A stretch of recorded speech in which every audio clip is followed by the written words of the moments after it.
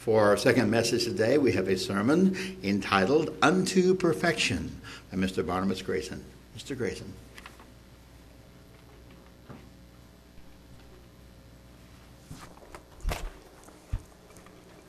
Good afternoon. Whoa. Woke you up, didn't I? Woke myself up.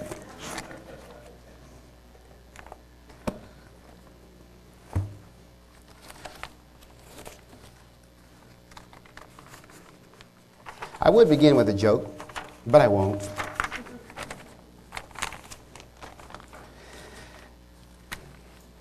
Today we're going to look at the book of Hebrews. And there is a lot of things in that book pertaining to the role of Jesus Christ as a mediator, as high priest, and as a sacrifice that redeems us to God the Father. And there's a lot about the new covenant, the priesthood of Christ, and doing away with the old covenant sacrifices. Now, to Jewish Christians, which Hebrews is written to, these changes would have been a little difficult to accept. And even after accepting them, there was a danger of falling away from that new faith. So whoever wrote Hebrews, it was intended as a message not only of encouragement, but also we find that there was some exhortation to go on unto perfection, and that in Jesus Christ. In Hebrews chapter 13 and in verse 22 it says, I beseech you, brethren, suffer the word of exhortation, for I have written you a letter unto you in few words. In other words, he's saying, brothers, I ask you to bear with me this message of encouragement, for I have written to you rather briefly. So, not everything could be explained about there in Hebrews, because it draws upon things in the Old Testament and things that have become new in the New Testament. So as we look into this book of Hebrews, we'll be doing some looking at scriptures, some back and forth looking at scriptures, but mostly here in the book of Hebrews. In Hebrews chapter 6 and in verse 1 it says, this letter, as I mentioned, was written to Jewish Christians, probably in Rome, that scholars say, who have analyzed this book. But it was written in order to remind them and redirect them toward Christ, because apparently some were looking back to what some might term Judaism.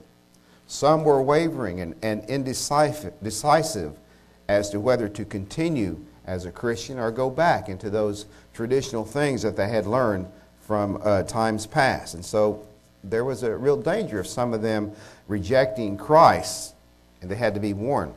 In Hebrews chapter 10 and verse 28, he that despised Moses' law died without mercy under 2 or 3 witnesses.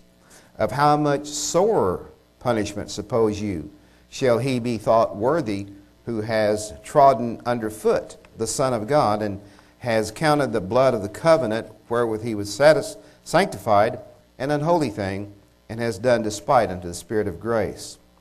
So we back into chapter 6, verse 1, it says, therefore, leaving the principles of the doctrine of Christ, let us go on unto perfection, not again laying the foundation of repentance from dead works and of faith toward God.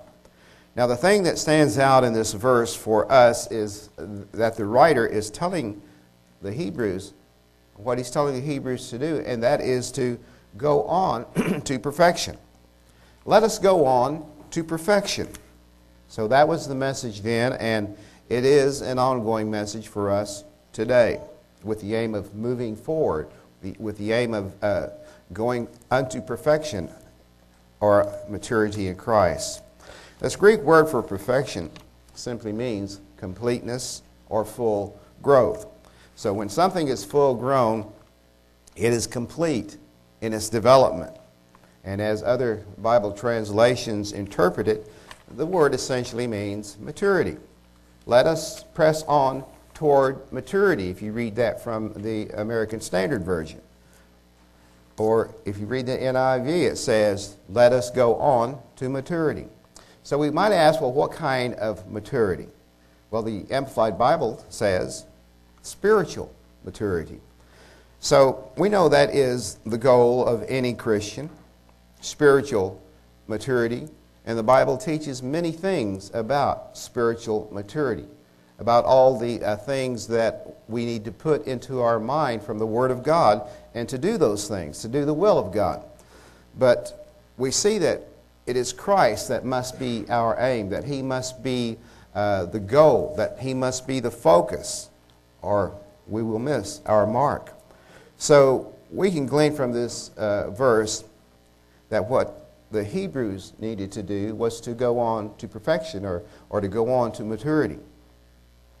When something is dead, it's not alive. But they were looking back, and no doubt some, with fear and indecision as to whether to have complete trust in Christ or saving power to forgive sins or to just to go back into those former traditions. So we see in this verse, they and we are told not to lay down again the foundation or this substructure of repentance from dead works, or dead ergon as it's interpreted in the Greek. So when something is dead, it's not alive. And the word dead is speaking figuratively of acts or ergon, things that are dead. So instead of pressing on towards spiritual maturity, these Jewish Christians were starting to draw back into dead ergon to stimulate their faith. Some were on the verge, however, of departing from the faith. As Christians, there are some things we leave behind. And as Christians, these Hebrews apparently had repented of doing dead works. They had accepted Christ and the new Christian doctrine, just as any convert would do to give up the old way and to become a new creature in Christ. But they were stalling out. They weren't going on into maturity. In Hebrews chapter 5, verse 12 through 14, we see some light that is shed upon these Hebrew Christians who are being urged to go on to maturity and to understand the role of Christ, saying in verse 11, of whom we have many things to say and hard to be uttered, seeing you are dull of hearing. And this is in reference to Christ as Son of God and High Priest after the order of Melchizedek and the source of eternal salvation, which was hard to explain to those who really weren't listening or didn't want to hear that or becoming to have deaf ears to it. They had been followers of Christ long enough to understand the doctrine of Christ, that it was superior to that of Moses and Jesus to be the ideal high priest. Verse 12 says, for when the time you ought to be teachers, you have need that one teach you again, which be the first principles of the oracles of God, and are become such as have need of milk and not of strong meat. By this time, he's saying you ought to be teaching others. By this time, you should have a mature spiritual understanding of their faith in God through Christ and going on to perfection. But they weren't apparently grounded in the faith like they should be. Instead, they were in need of someone to teach them all over again the basic truths of God. They needed milk instead of solid food. They were not mature enough to go on. Instead of maturing, they were being babes. And that was holding them back. As time passed, we know that there were thousands of Jews who had believed and had accepted Jesus Christ as Messiah through the teachings of the apostles. And we see that in the book of Acts. Verse 13, for everyone that uses milk is unskillful in the word of righteousness, for he is a babe. When you have to be sometimes systematically taught. You have to be, in a way, spoon-fed. You have to be giving the bottle, the milk of the Word, to be taught, the ABCs of Christianity in order to mature and to progress and to develop in maturity. The NIV in verse 13 says, anyone who lives on milk, being still an infant, is not acquainted with the teaching of righteousness. So they had to be fed in order to grow further into righteousness. Verse 14, but strong meat belongs to them that are of full age. And that means mature, even those who by reason of use have their senses exercised to discern both good and evil. You know, when trials come along in our life, we seek to understand it by going to the Scriptures, by reading the Word of God to find some sort of light to shed on whatever trial we have, to understand the will of God. So we use Scriptures to judge between good and evil and to know righteousness. And, you know, we don't go and try to build an altar and put a sacrifice on it. We don't go to those rituals or acts to help us. But for these Hebrews, there was a radical change in becoming a Christian and a follower of Jesus Christ and trusting in His Word. They had given up dead ergon or dead works or dead acts, but apparently some just could not get past the idea of works to show their repentance and have forgiveness. But the time had passed on dead works, and all in all, it was in vain to try to revive them. They were dead, but they were still wondering, still looking at the former faith and at the practices of the old traditions and rituals. Instead of looking ahead, trusting in Christ for the promise of salvation and forgiveness and judgment and eternal life, there was indecision on the part of some of these Hebrews at least. In Hebrews chapter 6, verse 2, about going on to perfection and not laying again repentance from dead works and of faith toward God, even today some may feel like they're not really converted. And so they might have an idea of just going back through the whole process over again.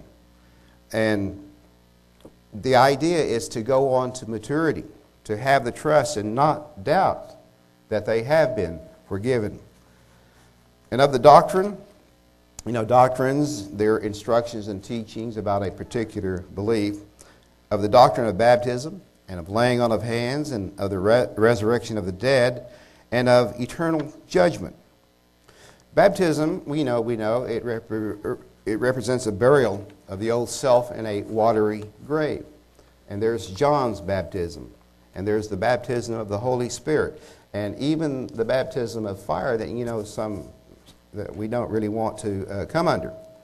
But in contrast to those, there were these carnal ordinances that involved washings or baptisms. When Christ came, these became no longer necessary. In Hebrews 9, I don't think I gave this to you, Brian. Let's see if I can turn to it here. Because it occurred to me to include this later. I'm not used to turning pages much, but it's here somewhere. After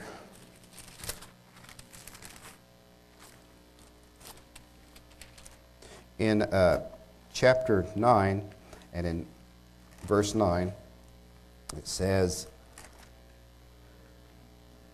those things were a figure for the time then present, in which were offered both gifts and sacrifices that could not make him that did the service perfect, as pertaining to the conscience, which stood only in meats and drinks and diverse washings and carnal ordinances, imposed on them until the time of Reformation. But Christ, being come a high priest of good things to come, by a greater and more perfect tabernacle, not made with hands, that is to say, not of this building, neither by the blood of goats and calves, but by his own blood he entered in once into the holy place, having obtained eternal redemption for us. For if the blood of bulls and of goats and the ashes of a heifer, sprinkling the unclean, sanctifies to the purifying of the flesh, how much more shall the blood of Christ, who through the eternal Spirit offered himself without spot to God, purge your conscience from dead works to serve the living God? The word here in chapter 6, the word baptisms means ablutions, and it means immersions or washings, and we know that there are different kinds that was done. And verse 3, and this will we do if God permits. Now the book of Hebrews, as I mentioned, is written to a Jewish community, and in particular those who had come to accept Jesus Christ, those who had come to see his sacrifice and to believe in his new covenant. Some scholars think it was addressed to Christians of Jewish origin in Rome, with the epistle coming from Alexandria, but that would take a survey of the Hebrews, the whole book of Hebrews, to know the ins and outs of that particular study. But so it is speculated that this book was written after the destruction of the temple in 70 A.D., and that would have been a big blow to the Jewish belief. And however, there are some that believe the temple worship was still going on, somewhere around 6 years before the temple was destroyed. And that would present in itself some concern, because there would be conflicting concepts that they would see. And so for some, these Hebrews, it was a big change for them.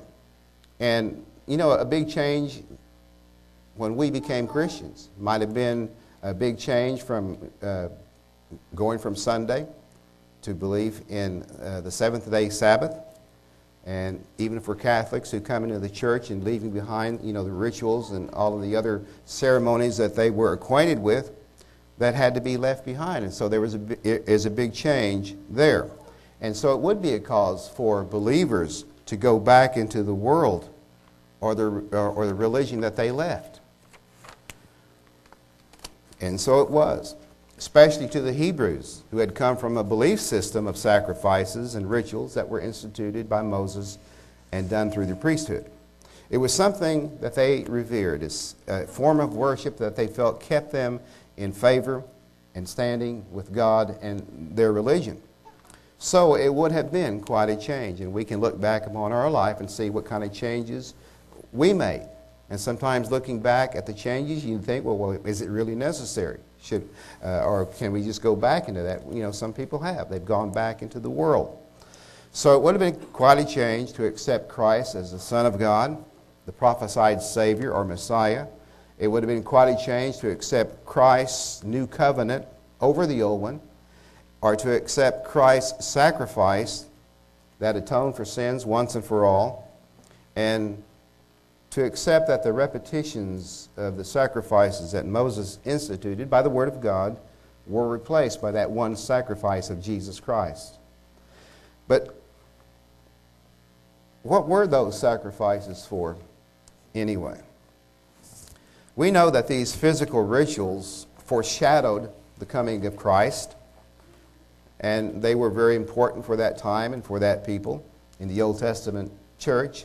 But we read in the New Testament, John 4:24, where it says that we worship God, that we can worship God in spirit and in truth. And while works were done away, some think it also, however, includes, the doing away of the Ten Commandments, like the Sabbath. But the only thing that ended were the sacrifices and the fleshly ordinances. In Hebrews 9 and in verse 10, I'll just read this. It says that those things which stood only in meats and drinks and diverse washings and carnal ordinances imposed on them until the time of reformation, a time of correction, a time of making straight and going back and explaining what those things were leading to. And so we could also ask, well, when did the sacrificial system start? We go to Jeremiah chapter 7 and verse 21 and 23. It says it was actually the second year after Israel came out of Egypt, when it was said that to obey my voice. That was the expectation before God even set up the sacrificial system.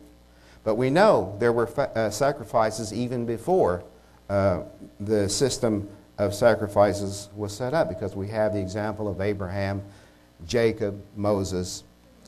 But those were voluntary. They were not commanded as it came to be in the sacrificial system. And those had to be done every day, morning and evening. And the reason is, if we go to Hebrews chapter 10, the reason, in verse 3, but in those sacrifices there is a remembrance again made of sins, year after year, or every year. They were to serve as reminders.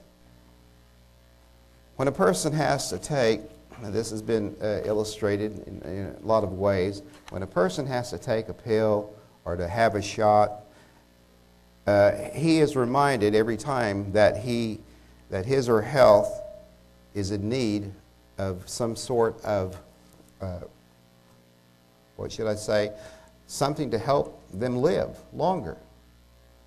And so you go without that, then your life could be cut short. And so they were to serve as reminders, just like a pill is to keep us living in some cases, or some shot to keep us living in some cases. In the same way, the sacrifices in the Old Testament, they remind that there was the problem of sin that could take your life. And here in Hebrews, we see the atonement of Christ once and for all for sin. Through Christ's one sacrifice, the believer was set entirely free from sin and its consequences. Verse 4, it is not possible that the blood of bulls and goats should take away sins. We know that when sin happens, no matter who does it, we do it, or somebody else does it, there's that ripple effect. It affects the society around them. And it puts us, just like in the message before. We hear about these things, these sins that have happened. They have a ripple effect that goes throughout the whole community, and it makes us more aware that there is a problem of sin and lack of conscience going on in society around us. Now, we all make mistakes. We miss the mark of being a mature Christian, but the sacrifice of bulls and goats can never put us back on track. Verse 14, for by one offering he has perfected forever them that are sanctified. So we're made perfect. We're made holy. We're sanctified by the Holy Spirit when we repent and accept the sacrifice of Jesus Christ. Let's go back up to Hebrews 10, verse 1 there. Again, for the law having a shadow of good things to come, and not the very image of the things, can never, with those sacrifices, which they offered year by year continually, make the comers thereunto perfect. So those sacrifices were repeated year after year, but it did not make anyone perfect. Verse 2, for then would they not have ceased to be offered, because that the worshippers, once purged, should have had no more conscience of sins. The worshippers would have been cleansed, once and for all, and no longer would have felt guilty for their sins, but it didn't. But those things, those works ceased when Christ came. And those works foreshadowed his sacrifice. And the sacrificial law, a shadow of things to come, was a better sacrifice and a testament to good things in Christ. And that was a plan of God. That's why he sent Christ to bring good news about salvation. Christ said, no man can come unto me unless the Father draw him. And I will raise him up at the last day, at the resurrection, one of the fundamental doctrines we see of Christ. So we must trust that we have a calling to Christ and to go on unto perfection, unto maturity in him. Hebrews chapter 10, again, verse 5. Wherefore, when he cometh into the world, he saith, sacrifice and offering thou wouldst not, but a body has thou prepared me.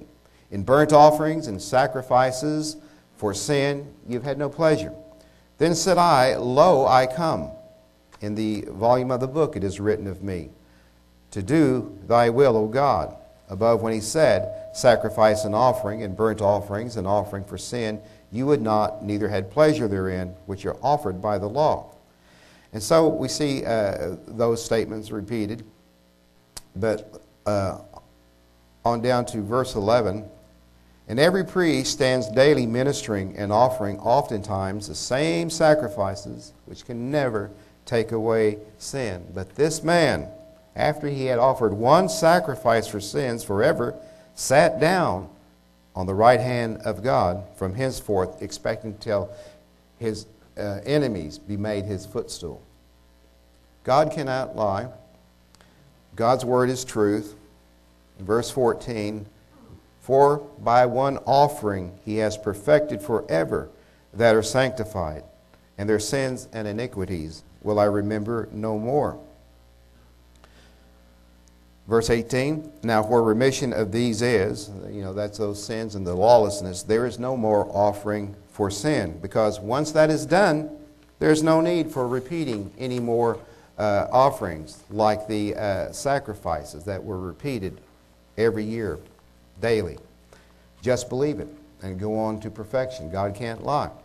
And having a high priest over the house of God, it says to let us draw near and with a true heart in full assurance of faith, having our hearts sprinkled from an evil conscience and our bodies washed with pure water. So what the Hebrews had before them was a new way of life, a new concept about salvation, about sacrifice, and so on.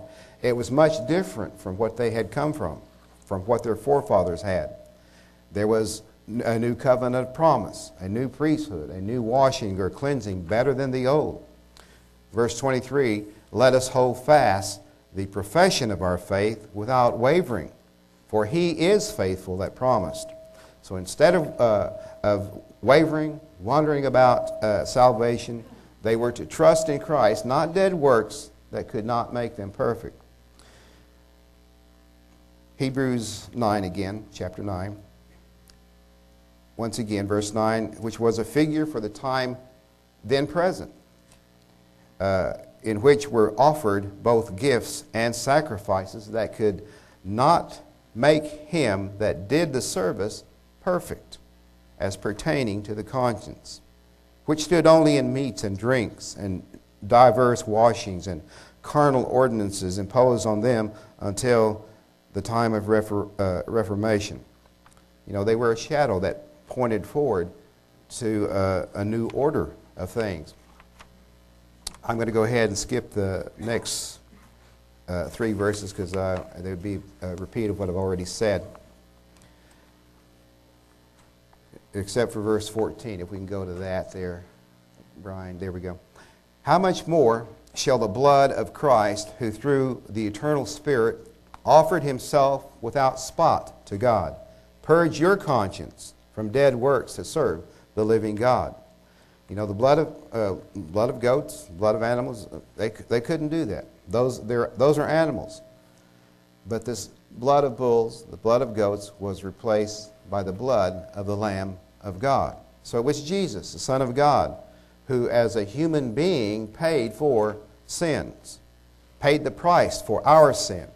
The death penalty for our sin he took upon himself. So it's quite different knowing that there was a Son of Man who died in our place. It wasn't an animal, it was Christ. And knowing that his sacrifice purges us from sin, in return we live unto Christ. And with the mind of Christ in us, we don't carry around an evil conscience.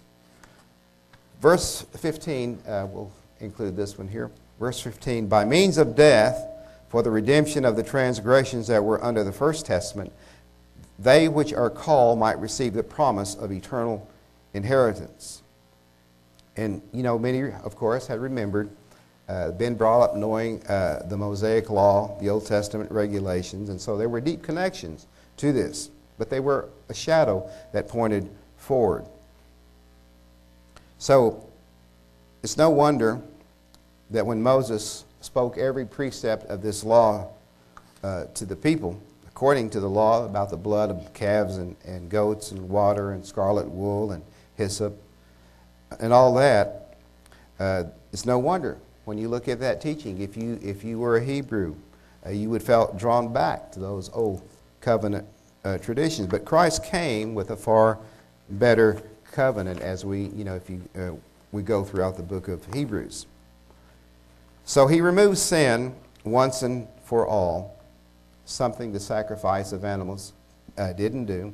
In Hebrews 10, verse 16, this is the covenant that I will make with them after these days, saith the Lord, I will put my laws into their hearts, and in their minds will I write them.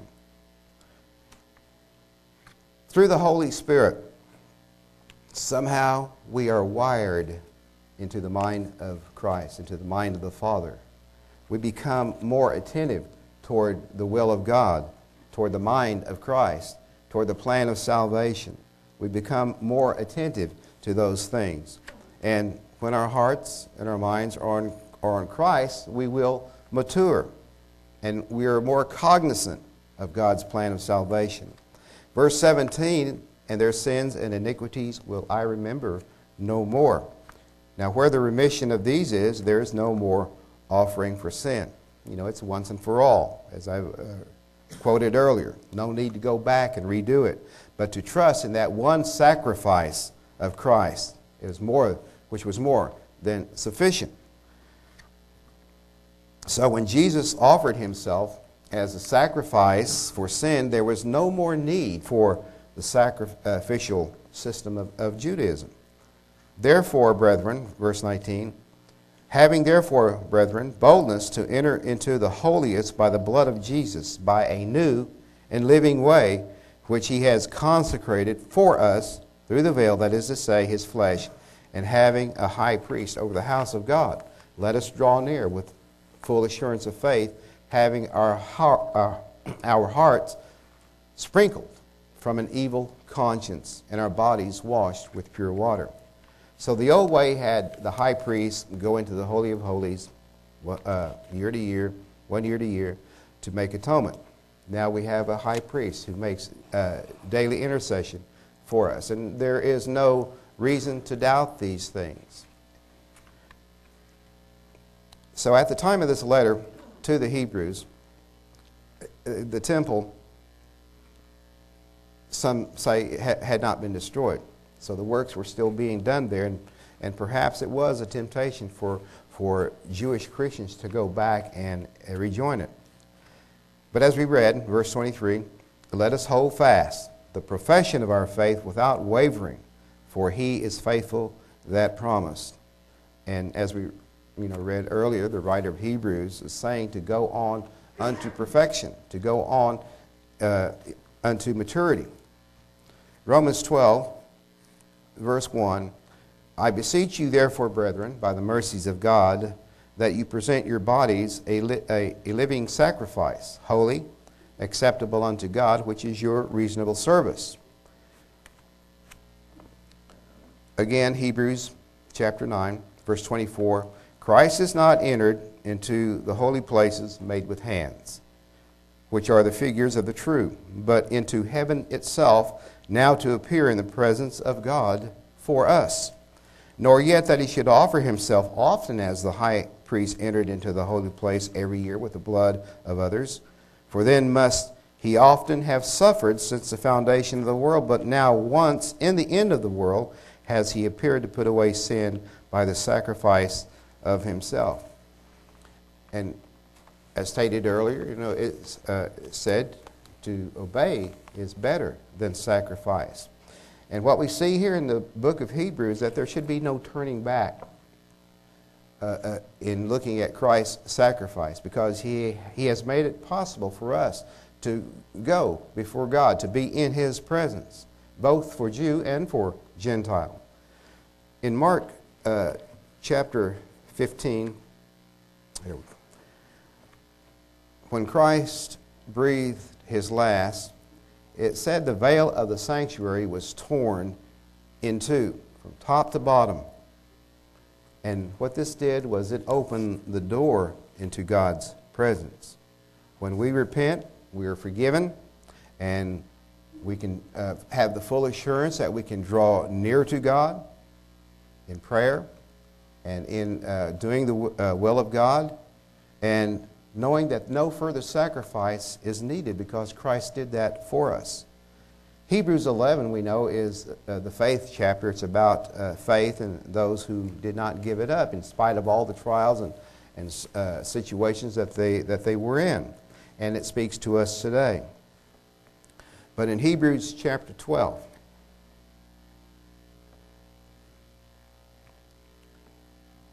wherefore, I'll read this from the back, wherefore seeing we also are compassed about with so great a cloud of witnesses, let us lay aside every weight and the sin which does so easily beset us.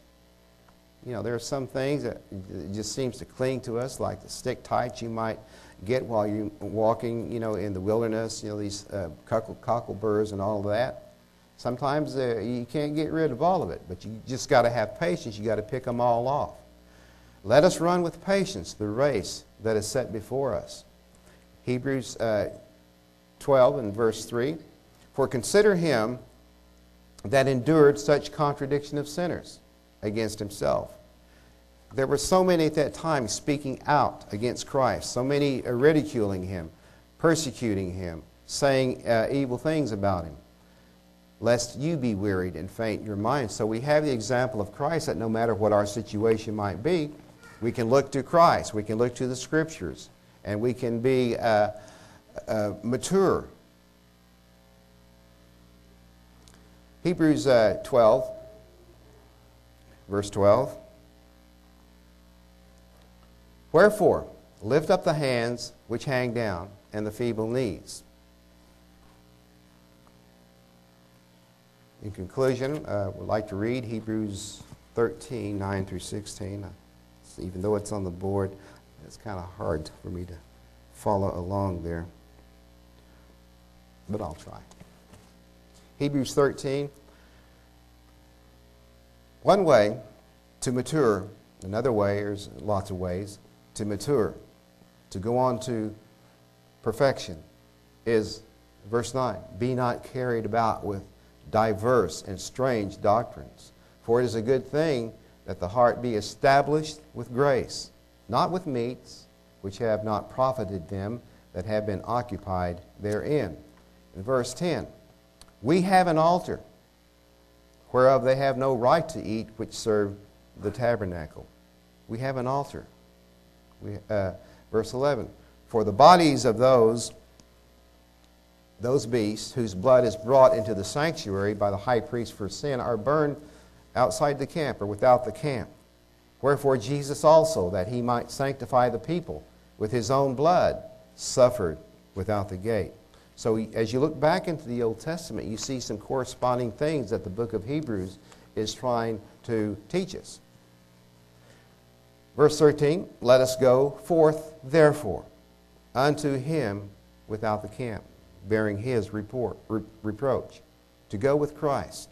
Because at that time, Jews were being persecuted because they believed in Christ, and Christ suffered the same thing as he was coming along. For here we have no continuing city. We have no continuing city. There's nothing lasting here on this earth. We don't have a continuing city, but we seek one that is to come. Hebrews chapter 13.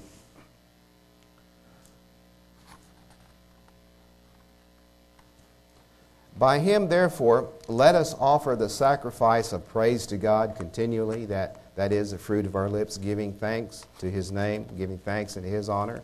But to do good and to communicate, forget not, for with such sacrifices God is well pleased. And so you can read the rest of that, and it tells us about Christian living.